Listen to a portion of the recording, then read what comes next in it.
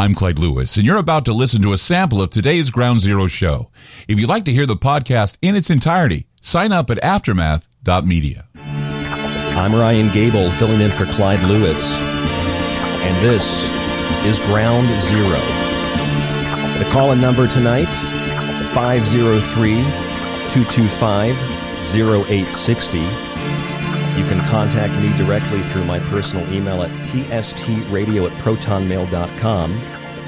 If you missed any episode of Ground Zero, you can go to aftermath.media and subscribe. You'll also get my show, The Secret Teachings, which airs Monday through Friday on groundzero.radio, or my website, thesecretteachings.info. So tonight, before we get started with the broadcast, everybody at Ground Zero wants to send their condolences to the people of the Hawaiian Islands. I know that there are specific places that are directly affected, like Maui. For tonight's show, I'm going to refer mostly just to Hawaii as a state or as an area, rather than specifically naming an area unless it needs to be named. I know we have a lot of listeners listening tonight from Hawaii, of course, all around the world as well. And anytime there's a tragedy of this sort, with the wildfires, the hurricane, and the devastation, whether it's natural or otherwise, people always come together and they help each other. And it's really great proof of the human soul or the human spirit that really animates these physical vessels that we call bodies.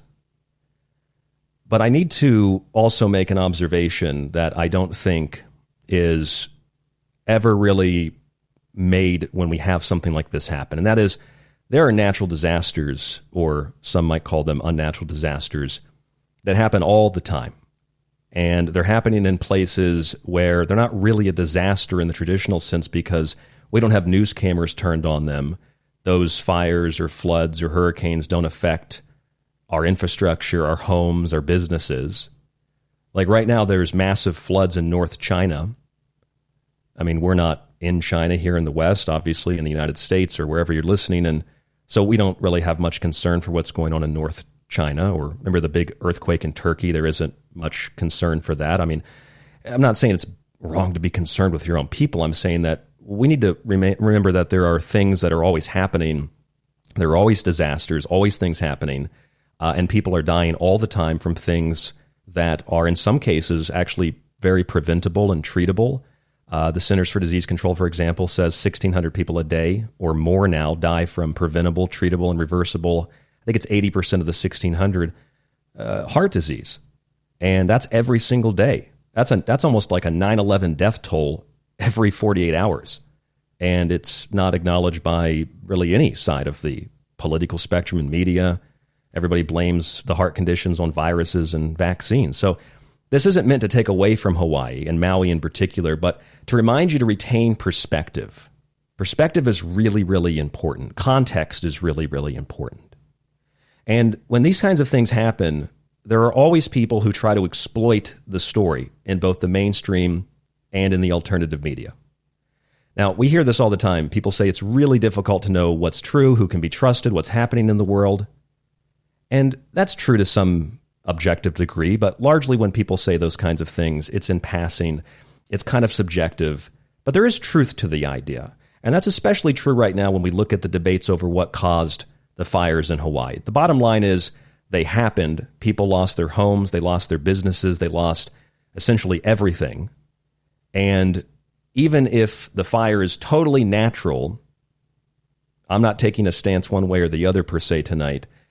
Yes, businesses are going to come in and they're going to gobble up the land. They're going to gobble up the remnants of what's left over in the aftermath of this fire. That's a natural thing that businesses are going to do all over the world. The same thing happened after Nagasaki and Hiroshima, when the West came in, burned a bunch of Japanese books, and then established big businesses in Japan.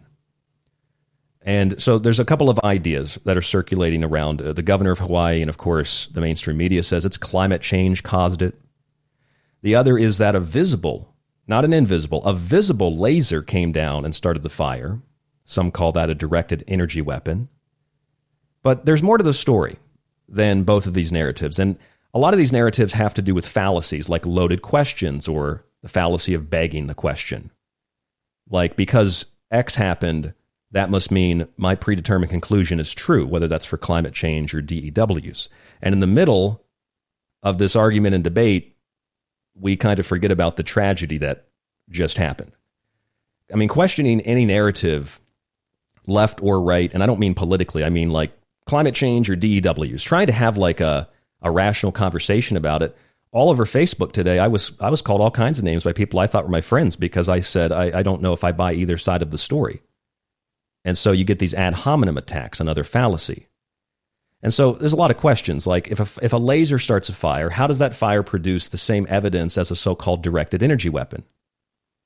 There's also more to the evidence stack to expect than the differences between whether plastic or metal burns. The evidence for DEWs in 9/11, for example, in New York City on 9/11, they show abrupt cutoff points where fires stopped. They burned metal, burned engines, but didn't burn plastic or paper. Cars were turned upside down. Metal columns were rolled up into rugs, they looked like. Coins were fused, a fusion of dissimilar materials. It's like when a 2x4 gets put through a tree during a hurricane in places like Florida.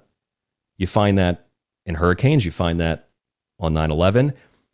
I haven't seen any evidence for that in Hawaii. If that evidence surfaces, we'll put that into the stack of evidence. But there's more to a directed energy weapon than a picture of a laser beam on the internet. That's actually a Falcon 9 rocket launch from 2018. And I know that it's a Falcon 9 rocket launch because I pulled a 2018 promo I did for my show, The Secret Teachings, and I used that picture, which is actually photoshopped and cropped so you don't see the rocket at the top. And people also reported very cold air instead of hot air during the collapse of those towers. Near FDR Drive, dozens of cars went up in flames, and other people felt heat like a microwave field.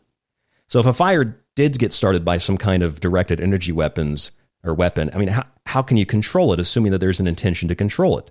If a laser starts the fire, you're probably not even going to see it. Most of these lasers are invisible. Most of them scramble electronics like missiles. They're not about starting fires. And so, once again, this kind of sounds like, these narratives kind of sound like cases of mass psychosis. It's a product of social media, algorithmic, hyperbolic hysteria. Now, I'm not saying it can't be a DEW, and I'm certainly not saying it's climate change.